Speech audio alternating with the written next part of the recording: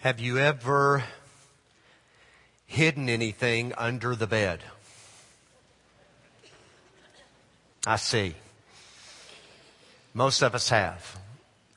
I have hidden things under the bed before. My children have hidden things under the bed.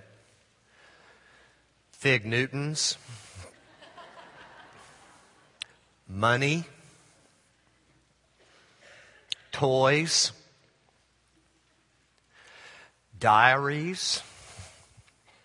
All kinds of things have been hidden under the bed. Why? Some things we hide under the bed because they mean much to us, because they're sentimental. It may be a photo.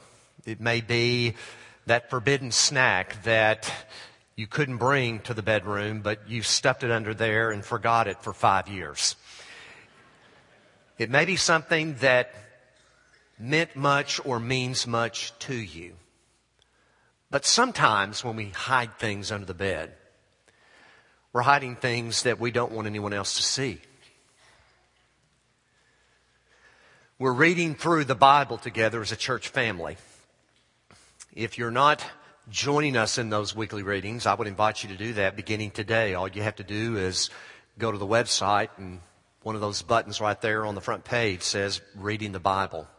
Or you can get a printed copy of our devotional daily readings. Because what we're reading during the week, we talk about on Sunday morning. And we're in the Old Testament account, the Old Testament historical book of Joshua in these days. Joshua chapter 7 talks about someone who hid things.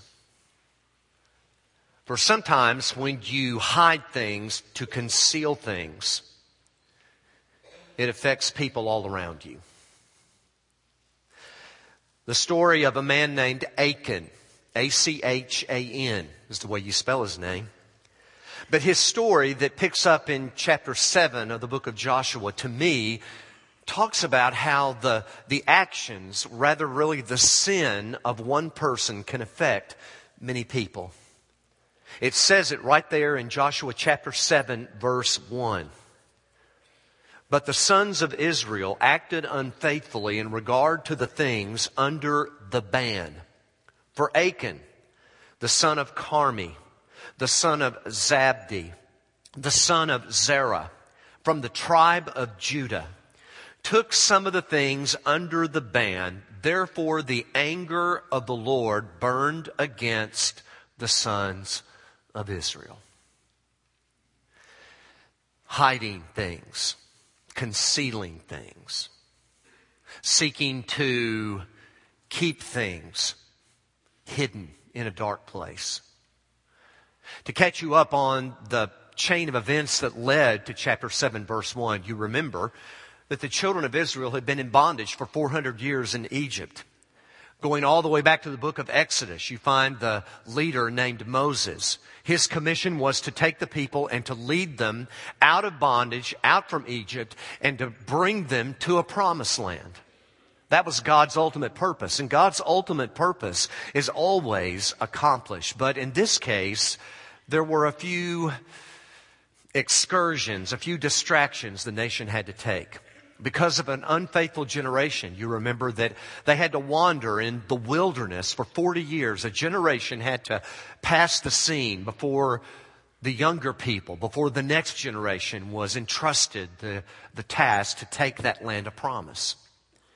And the book of Joshua recounts the leadership of the man whose name is at the head of the book, Joshua. He knew Moses. He loved Moses. And he became the next leader of the nation.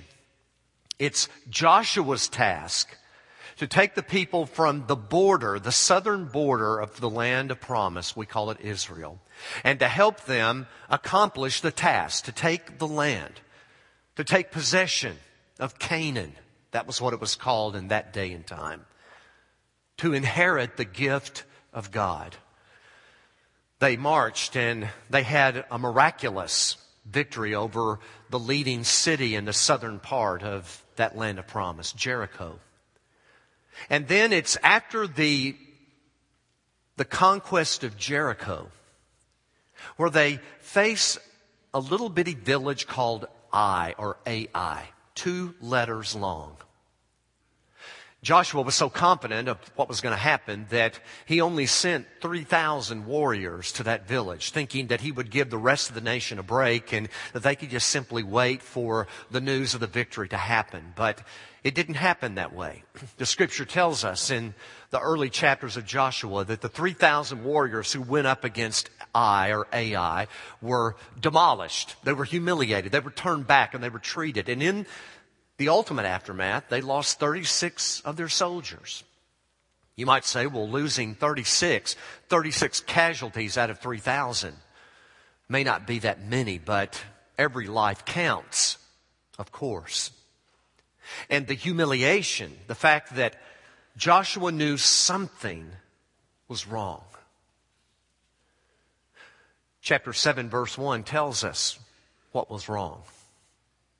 That a certain man named Achan took things under the ban.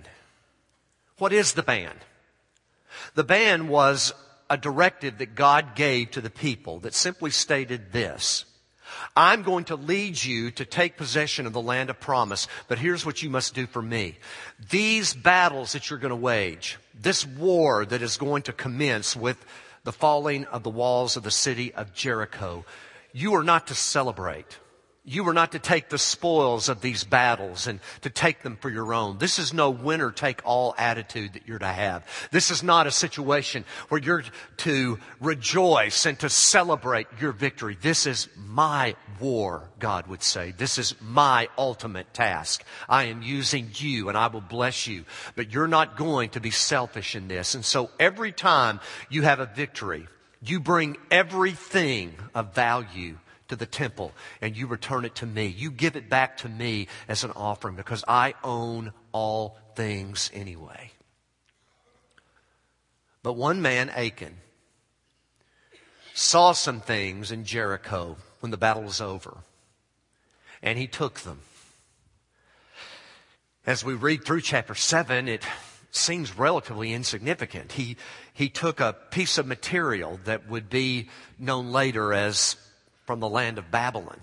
Shinar was what he called it. So he took a beautiful piece of material, textiles, and he took an amount of silver, a bar that didn't weigh more than 2 or 3 pounds based upon our comparison of weight. And he took some gold that weighed about 1.1 pounds, most people would say. Those 3 things he took and he hid under his tent, dug a hole in the ground. Didn't put them under his bed. Put them in the ground under the perimeter of his tent and left them there. The scripture recounts that Joshua knew that when the conquest of Ai turned into a rout of Israel and those 3,000 less 36 casualties reported back, Joshua went to pray. And the scripture says there in verse 7, in chapter 7, that Joshua, this is verse 6, just listen, Joshua tore his clothes and he fell to the earth on his face before the ark of the Lord until the evening, both he and the elders of Israel. They put dust on their heads, and Joshua said, praying, Alas, O Lord, why did you ever bring this people over the Jordan, only to deliver us into the hand of the Amorites, to destroy us? If only we had been willing to dwell beyond the Jordan. What can I say since Israel has turned their back before their enemies? And the Lord replied, Joshua, get up. Why is it that you've fallen on your face? Israel has sinned. You know, folks, Joshua went to pray, and it's almost as though God said, Joshua, your prayers aren't what I'm asking for right now. I want you to get up and I want you to take action. Perhaps there's a hidden underlying lesson here that sometimes we know what God wants us to do. We know what God expects of us. It doesn't take a solemn assembly. It doesn't take hours of prayer. It doesn't take hands folded, eyes closed, heads bowed in order to pray and ask God for direction when it's as though He is saying, just like He said to Joshua, Joshua, get up. You know, obviously, what's happened here. There is sin in the camp. The remaining verses of chapter 7 say that they went through a very deliberate elimination process. And just as 7:1 told us the family lineage of Achan, they lined up the tribes of Israel the next day. And as they marched before Joshua, the process of elimination zeroed in to where Achan was the one who was pinpointed. He had concealed it up to this time, it appears. He had acted like in the midst of a nation this big, of an army this big, that no one would be able to pinpoint his sin. But under the direction of God, Joshua came right down to the man and pled with Achan, the scripture says, to confess, to admit. And Achan did. When push came to shove, he had to pull that which was hidden under his mattress, if you will. He admitted freely, I did. I sinned. I took a piece of cloth from Shinar, and I took just an amount of silver and an amount of gold, and you'll find them hidden under the corner of the perimeter of my tent. And there they found those goods, and they brought them back to Joshua. And then the part that is so hard for me to understand, for me to grasp, is that the sin of this one man named Achan meant the execution of he and his whole family, of him, everything that he owned. People will scratch their heads and they'll come back and they'll ask questions that are rightfully asked. Does the punishment fit the crime? Achan was the one who committed the sin. Maybe perhaps the underlying issue is his family aided him. His family ignored it knowing what had happened. We have to understand and know that these are different days than the ones we live in today. Even God's ultimate revelation has yet to be seen in Jesus and His admonition to love your enemies and to pray for those who persecute you. And it appears that there's a period of history right here where we're dealing with, where the nation is so fragile, where God is so insistent that the nation become what it's intended to be, and to take that land of promise, to where even the actions of one, everyone within that circle of influence is held accountable. It's more of a corporate identity than the act of the individual. I tell you folks, I've thumbed through many commentaries. I've read many scholarly articles trying to come up with a simple pat answer. And there isn't one. Other than what happened here happened. That a time and a period in the history of God's people, there was a man whose actions affected so many people. Affected a military conquest that went south, that failed. Affected his family, affected his animals, his livestock, his way to make a living. All destroyed. That's chapter 7. Chapter 8 picks right up to where God said, now the people, the nation, the conquest can move forward. Is this the only man who committed a sin during the conquest? I'm sure it wasn't. Joshua is seen as making some blunders here in 2 or 3 chapters and in coming up with an alliance with a group of pagan people that cost the nation dearly. But yet it's the sin of Achan, the sin of one man, that had such a ripple domino effect upon other situations and other supposedly innocent people. It's a hard passage. The last thing I want to do is spiritualize a passage like this. And by that I mean, well, let's just forget what literally happened and draw some life lessons. I don't think that's doing justice to this passage. I don't want to allegorize it. Some people would do that. Allegorizing means that you say this story didn't really happen, but it represents some very important things. And Achan would represent this, or the nation would represent that. And you tend to take the story and to raise it to a very high symbolic level. There's some lessons to be learned here. But every time I come across this passage, and I'll admit, I try to ignore it as much as I can. But whenever God's Word is turned to this page, something right here grabs hold of me. And it hurts. So acknowledging that in a certain day, in a certain period of history in this world, there was a family, a pack of animals that were destroyed because of the sin of one man named Achan. And not trying to say that if you do this or you do that, you will be destroyed. I don't know how to apply this passage literally to the day in which we live, other than to say that the God we serve moves in mysterious ways. And we know that ultimately His progressive knowledge to us culminated in a man who went to a cross named Jesus.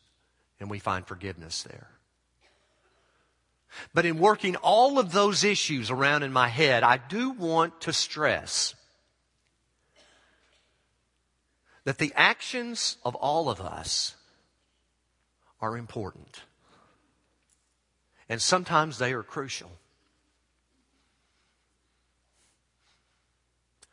I also want to stress that the actions, the sinful actions of one can have devastating effects, but also to consider the fact that the righteous acts of one person can indeed turn the tide.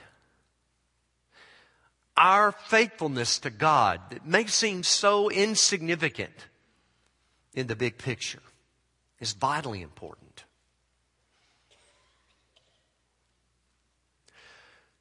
The very opening chapters of Joshua prove that the actions of one person, a woman named Rahab, she was a lady of questionable reputation.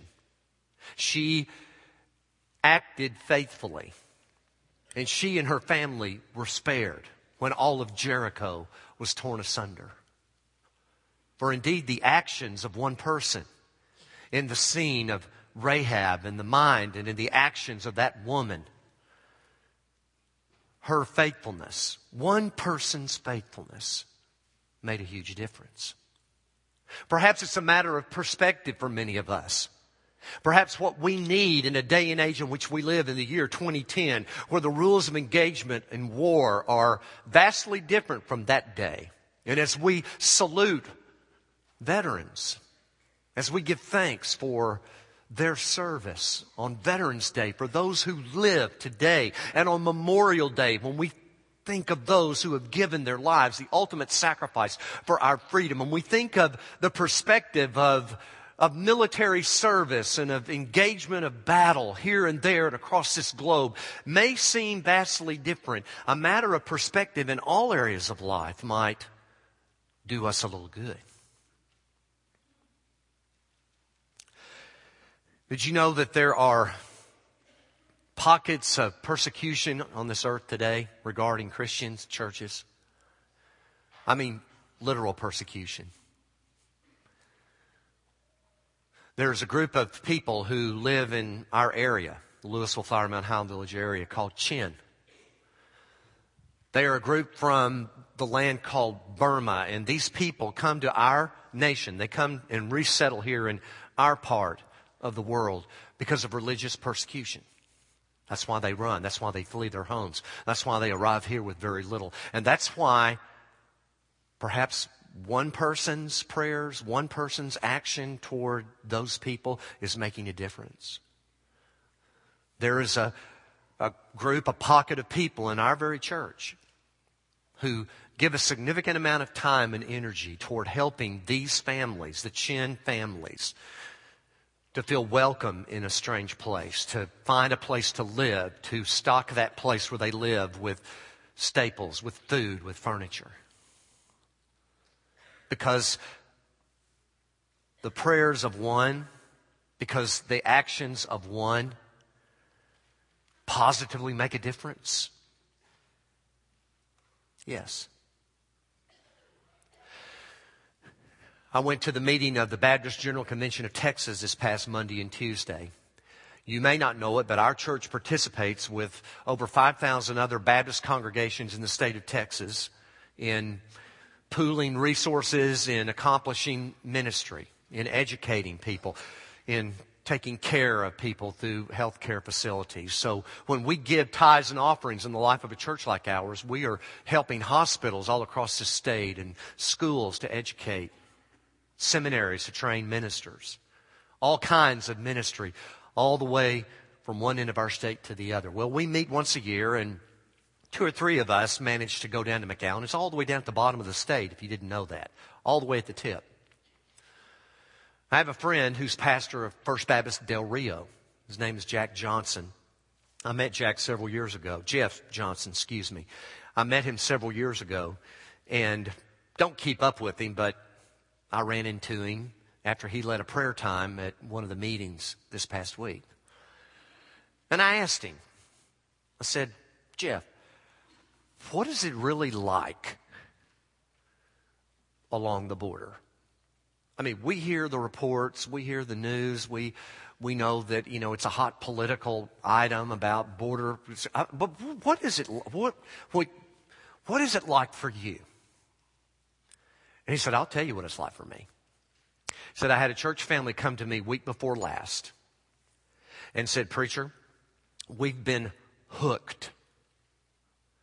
And he said, Stephen, hooked means that you have been contacted by someone and they have demanded you perform a certain task, and if you don't, then there will be dire consequences. So when this family came to my door and said, Pastor, we've been hooked, he said, I knew exactly what they were facing. In this particular instance, this family had found a briefcase filled with American dollars, a substantial amount, hundreds of thousands of dollars in cash. And there was a note on that briefcase that said, this is to be delivered across the border to Matamoros, to this address. And if you don't, we will take your children.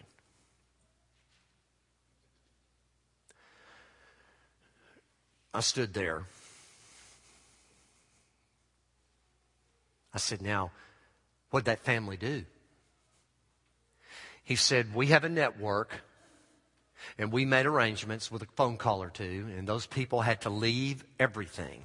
They walked away from it, and we've helped relocate them somewhere else. And he said, and if it's ever found out that the pastor of First Baptist Church Del Rio helped that family, he said, I will probably be hooked as well. Now, folks, that's going on the American side of the border. This is the city of Del Rio. That's what the church is facing.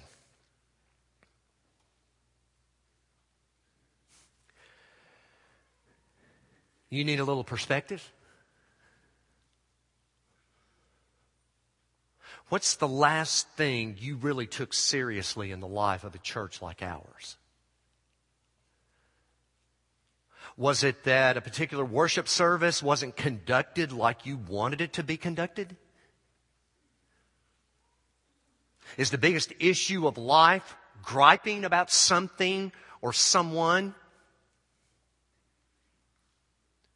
Is the main interest on your heart the gossip that you can spread, that you heard and you need to pass along, that will do no one any good, but it will only serve to help undermine the ministry and the life of this church? I mean, who are we? Who do we think we are? Do we not understand? Do we not have a little perspective that the outburst of one person, be it me or thee, the outburst of one, the poor attitude of one, the spiritual immaturity of one, the incessant griping of one person can be just like the sin of a man named Achan.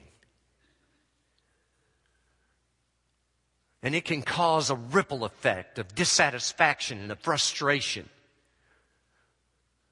of strife. When all along, there are people right down there on the border in English-speaking or bilingual-speaking churches that are on our side of the border. And they're dealing with church problems like this family just got hooked by a cartel.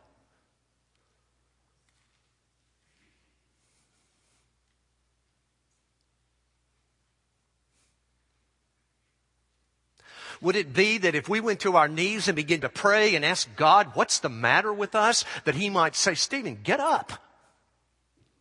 Why are you wasting prayers like that when you know the problem? There's sin in the church.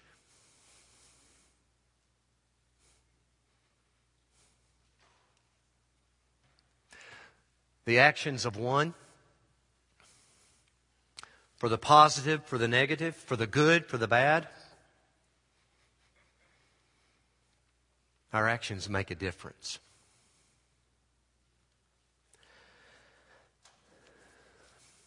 The loving sacrifice of one affects us all as well.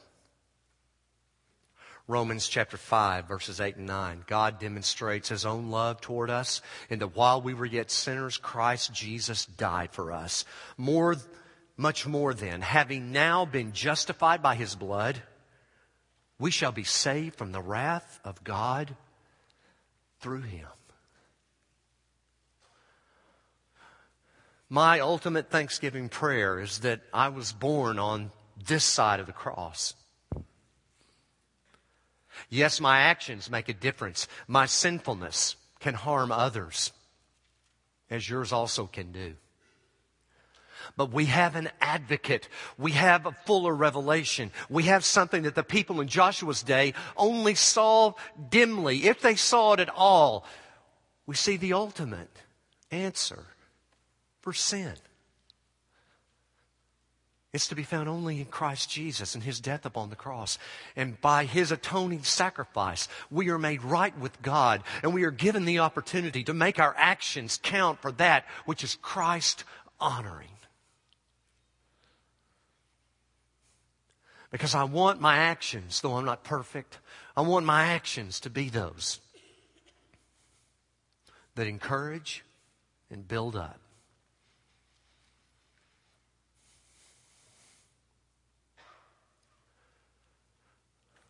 That's the power of one. Father, thank You for this day. Thank You for the opportunity to be in Your house today, to open Your Word, to spend time in a service like this, looking at different issues of life, but looking to You for the ultimate answer. Lead us and guide us, Lord. It's in the name of Christ I offer this prayer. Amen. We offer an invitation as we wrap up this service this morning. It may be that someone is in this very room and you've never said yes to Jesus. We had one who was baptized at the top of this hour. If you never followed the Lord in believer's baptism, if you know Him, set that example. Maybe you're here today and God is leading you to join this church. Maybe you're searching for a place to belong and to plug in, and you feel that this is where God is leading you. And then maybe sitting in this room today, you're a Christian, you're a church member, whatever the case may be, maybe God is just simply reminding you that we all have a tendency to hide things. And the actions of one person can indeed make a difference. And why don't you just pray for a little perspective that what's going on in your life, what's going on in the life of those you influence, in the life of your church, that you would see God at work. And maybe it'll take looking somewhere else. Maybe it'll take hearing someone else's story for you and me to be humiliated to the point of saying, I'm going to obey. I'm going to do what's right instead of just what's right for me. What kind of changes would take place in a church like ours, in the community in which we live, if just a group of people like this, or just one of us, said, I'm going to do God's will. That's our invitation. We stand together, we sing, we wait for you here in the front. Won't you step out? Won't you come forward right now?